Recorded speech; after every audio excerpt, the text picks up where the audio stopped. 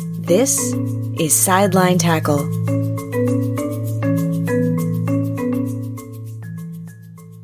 Hello, everyone. First and foremost, I hope you're all staying safe and healthy out there. Today, we're actually doing something a little different.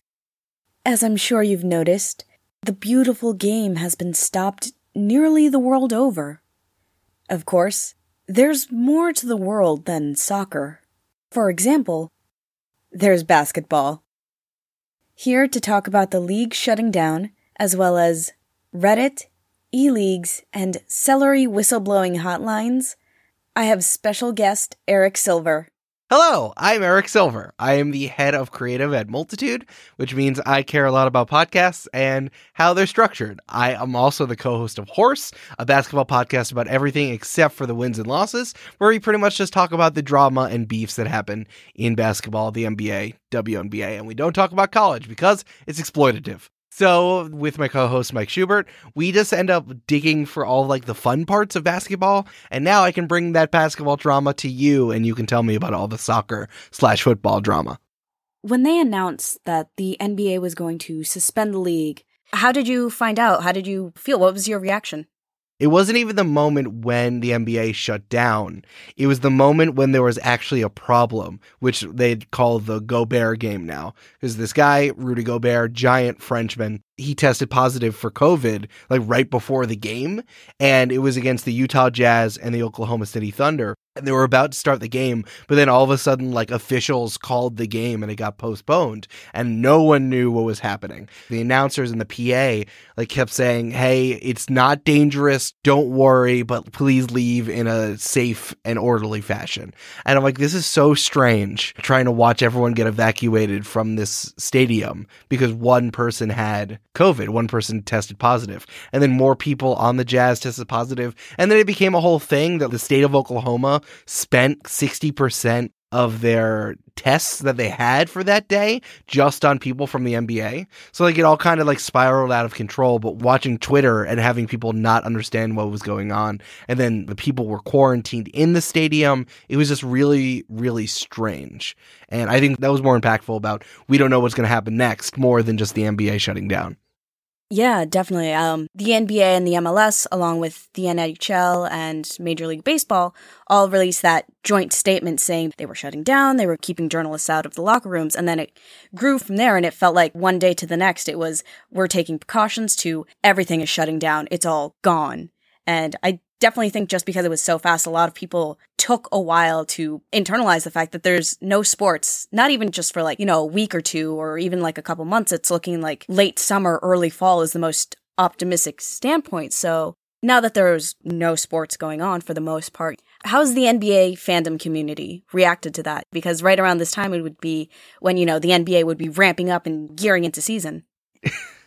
My favorite part about NBA fans is that they're very emotional. And I think they also think outside the box. Like I would say NFL fans, American football, and baseball fans, they're very like capital A American, like the way that I guess other countries see us. They're like, yeah, we're going to watch someone hit a ball or we're going to watch someone tackle each other. And this is the way we've always done it. It's tradition. So with basketball fans, I think they're very like open-minded, and I guess they're looking towards the future, especially just with everything that the NBA symbolizes in the changing culture of the United States from 1970s into now. People are ready to accept anything, but that means that like they take a lot of action with their emotions. So people just kind of melt down really hard.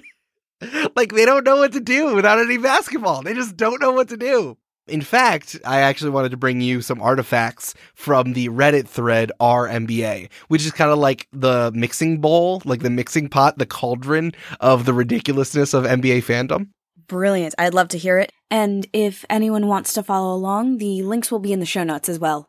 I'm going to start with the most recent one. So, here's some context, I guess, for RNBA. It's really hard to get into because the moderators are throughout all of Reddit, the moderators are very strict with the rules of how people post on some channels. Some channels go overboard, and especially RNBA, which has a very strict no goofiness rule during the season, but during the off season, you had to be as goofy as you want and just post some really goofy stuff. But I feel like the fact that the NBA season stopped, the off season rule kicked in early, and now everyone got super goofy super fast. So this first one I have for you is, hey, what would Hagrid average in the NBA? From the very first chapter of The Philosopher's Stone, Hagrid was described as being almost twice as tall as a normal man and at least 5 times as wide. Assuming the average height and weight is 5'7" and 150, I'd say Hagrid is between 11 and 12 feet tall. So they got into the nitty-gritty. They're really thinking about how would he actually do? Let's break down his stats. Yeah, there's also like there's stuff about weight here. There's stuff about like the size of your hands, which is like a really big indicator in like scouting about how good you're going to be as an NBA player. And I see this has just short of 300 comments, but it looks like they're really, really diving deep into like, how would this fictional half giant perform in the NBA, which is absolutely fascinating. That level of hypothetical minutia is something I super love. And I love that that's a thing now in NBA because that's super fascinating. It's very much the way that an NBA fan or like a very dialed in NBA fan does it. There is this combination of like the stats, but then you just have this inherent goofiness and emotion. There was another really good one that was like, how much worse would LeBron be if he played in sandals instead? So a lot of just like theoretical goofiness. A lot of these posts are more like a really interesting title, and then sometimes they don't really think about it. It's like they just post it. Like, I thought about this. Do you guys also think it's cool? Because like all the bets are off during the off season. And then here's peak goofiness. Zion Williamson is one of the rising amazing rookies. So there's just a post. Hey, does Zion Williamson look like Toothless from How to Train Your Dragon? It's like, we need to talk about something. I just have nothing to talk about. Does he look like a cartoon? I don't know. I think that last one perfectly encapsulates how sports fans in general are reacting to the fact that there is nothing going on right now. There's a lot of conversations like that, both on like Reddit and like podcasts, a lot of sports podcasts now, because there's no sports to cover or talking about what Marvel characters would be a good starting 11 and things like that. Because yeah, people are just trying to figure out what to do with their time. And I don't know if you've seen these videos that are floating around on Twitter now, sports commentators from different leagues and whatnot, bored out of their mind at home, just commentating everyday things. I haven't even thought about like how specialized your skills are in so many like very specific sports jobs. Like, I guess, what do you do if you're an announcer other than like announce the stuff that's happening in your house? What's interesting now is that for MLS specifically and like American soccer in general, what a lot of people have been doing is doing e-leagues. I think teams and social media teams as well are really trying to figure out what to do when there's nothing. And as you said, so much of the sports world and so many people that work in the sports world besides athletes are so highly specialized now that when there is this unprecedented drop-off of everything, they're kind of left scrambling, and some of them have come up with really creative solutions for how to fill their time. It's interesting you said this thing about video games because they're doing that streaming with the NBA, because, you know, the NBA has this relationship with esports and they're really trying to push like playing NBA 2K as a like esport. But recently they started like a tournament of players playing against each other playing NBA 2K, but it's been going so poorly because the seeding of the tournament is how good they are, how good the player is in real life.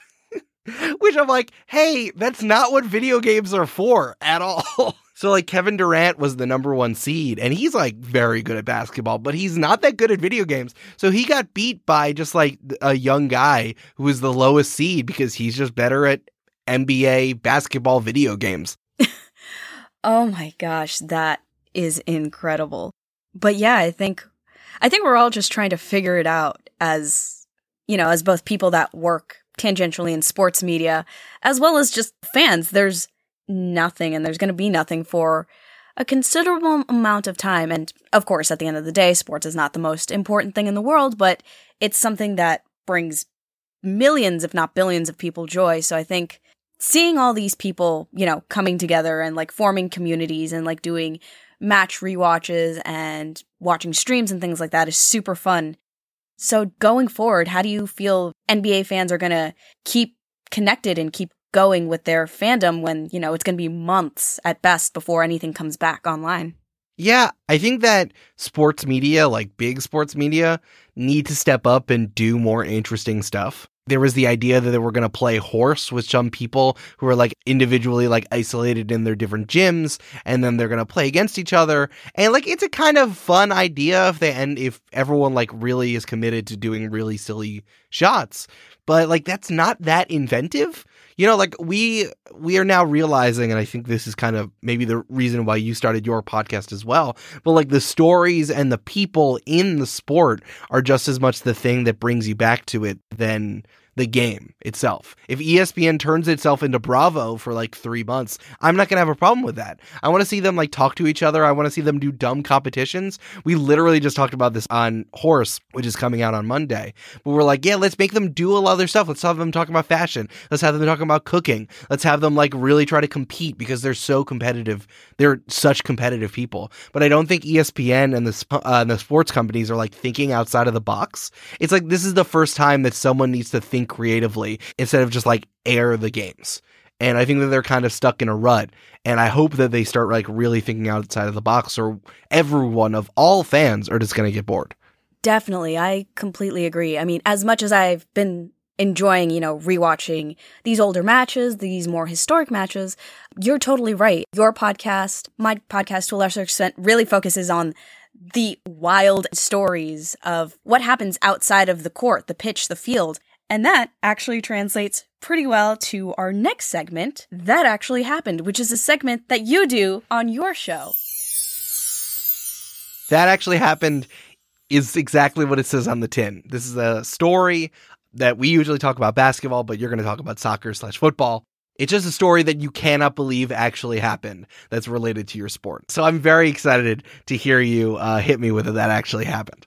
So, speaking of hitting things, it's pretty common for soccer fans to get very heated, very emotional, and depending on where you are in the world, that translates into throwing things onto the field and hitting players with it. So there have been instances of beer cans and bottles of bodily fluids and things like that, and that's gross and not okay, and don't do that if you're listening. Please don't try to hurt players. But there are some instances where people just throw food, just food. And in this case, we have from Chelsea FC, their fans have a habit of throwing celery. So this has been going on since the 1980s, about 40 years ago now. So usually it would just be the chance, but, if it was a derby, if it was a very intense match, they would start throwing celery at the players. So, 2002, a notable instance, 4 supporters were actually arrested for throwing celery at Villa Park. So they were arrested, cuffed, taken away. They ended up pleading guilty to charges of throwing celery. And then in 2007, it actually escalated where the entire supporter section was pelting celery against Arsenal, the Arsenal team, the Arsenal players. And it was so intense that they actually had to stop the match. The officials basically put their foot down and said, our players are in danger from this onslaught of celery, so we're going to stop. That's amazing. Because I feel like everyone at the home stadium would be like, no, you cannot bring in celery. Like, we're looking for celery. But I guess when you go to the Arsenal stadium, they're like, okay, I guess you have some vegetables on you. That's fine. So, and then, of course, I just like the idea of seeing security, like, pat someone down, be like, hey, do you have any vegetables on you? You have to tell me. Interestingly, that is more or less what ends up happening. After that incident in 2007, Chelsea bans celery entirely from their home stadium of Stamford Bridge after they launched an investigation into, and I'm going to quote here, salad tossing. Ah, there you go. That's very good. That was the phrase they chose to use. We'll just let it sit. It's fine. So the Chelsea statement that they ended up releasing was, the throwing of anything at a football match, including celery, is a criminal offense for which you can be arrested and end up with a criminal record. Listen, if you knew the cost of produce, you can't do the crime if you don't do the time if you don't want to do the crime. Yes. And they also released a specialized hotline for celery whistleblowing.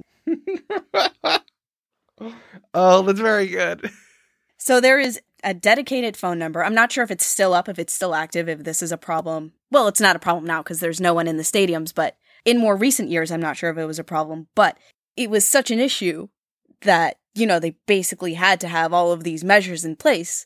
And of course, it's hilarious because it's celery. It's just super funny to me that they basically have this blanket ban on no flares, no weapons, no anything dangerous or anything like that. And then no celery. By goodness, I better not see any celery in this stadium. You can bring other vegetables, but not the big crunchy one. Not that one. So, the UK government also stepped in. They released a statement that I wasn't able to find word for word, but it was essentially the same thing of no weapons, no flares, no celery. On the one hand, it's absolutely ridiculous that celery, of all things, was the item of choice, even with those odd historic connections there. On the other hand, it really was a serious problem. The players and the staff were put at risk because they were being pelted with celery to the point that they had to shut down the game, which I think goes to show the range and ingenuity and just all around madness of the soccer sphere.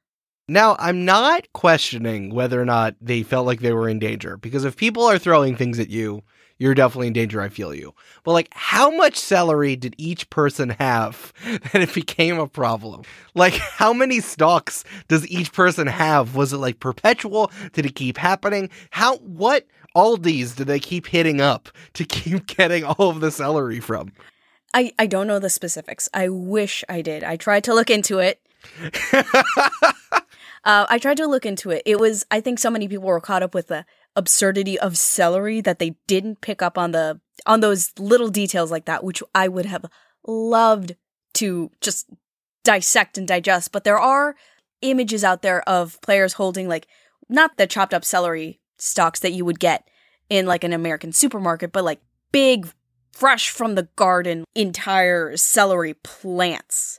So it wasn't just the stalks, it was the whole plants, which I think adds to the fact that there was a sense of danger, of course, but also the fact that these people were not, smuggling in little baggies of chopped up celery. They were bringing in full plants, and I assume it was hidden in their pants and giant pockets and jackets.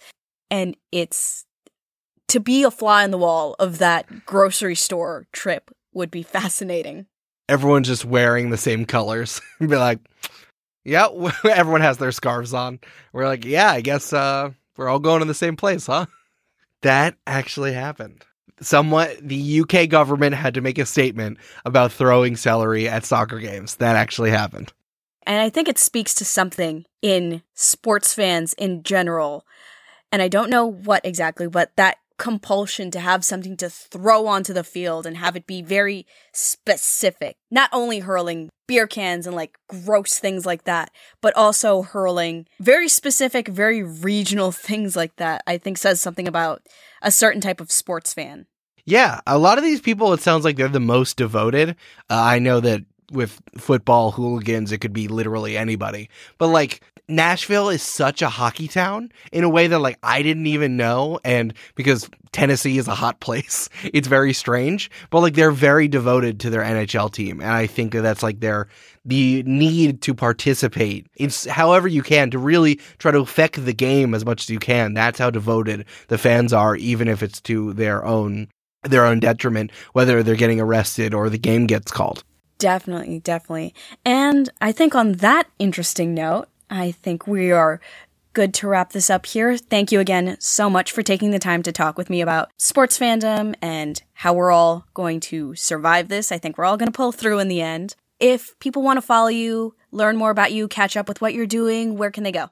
Absolutely. Thank you so much for having me. You can find me on Twitter at EL_Silvero, EL_SILVERO. That is my name if I was a Lucha Libre wrestler. You can also find me on my other shows, so Horse, which I talked about, the basketball podcast, but I also have a Dungeons and Dragons show called Join the Party, where we just started our newest campaign, which is a modern campaign modern story told through Dungeons & Dragons mechanics. I also just wrote a sitcom called Next Stop. The first episode is coming out next Tuesday, the 14th of April.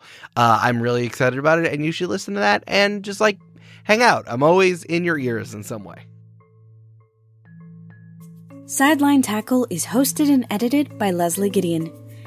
This episode featured special guest Eric Silver. If you like what you've heard, you can find more of his information in the show notes. Stay up to date with Sideline Tackle on Twitter and Instagram @Sideline Tackle. Don't forget to rate and review on Apple Podcasts. It really helps new people find the show. If you want more content, sources, and transcripts, visit SidelineTackle.com. Remember, the game has 90 minutes. The rest is up to you.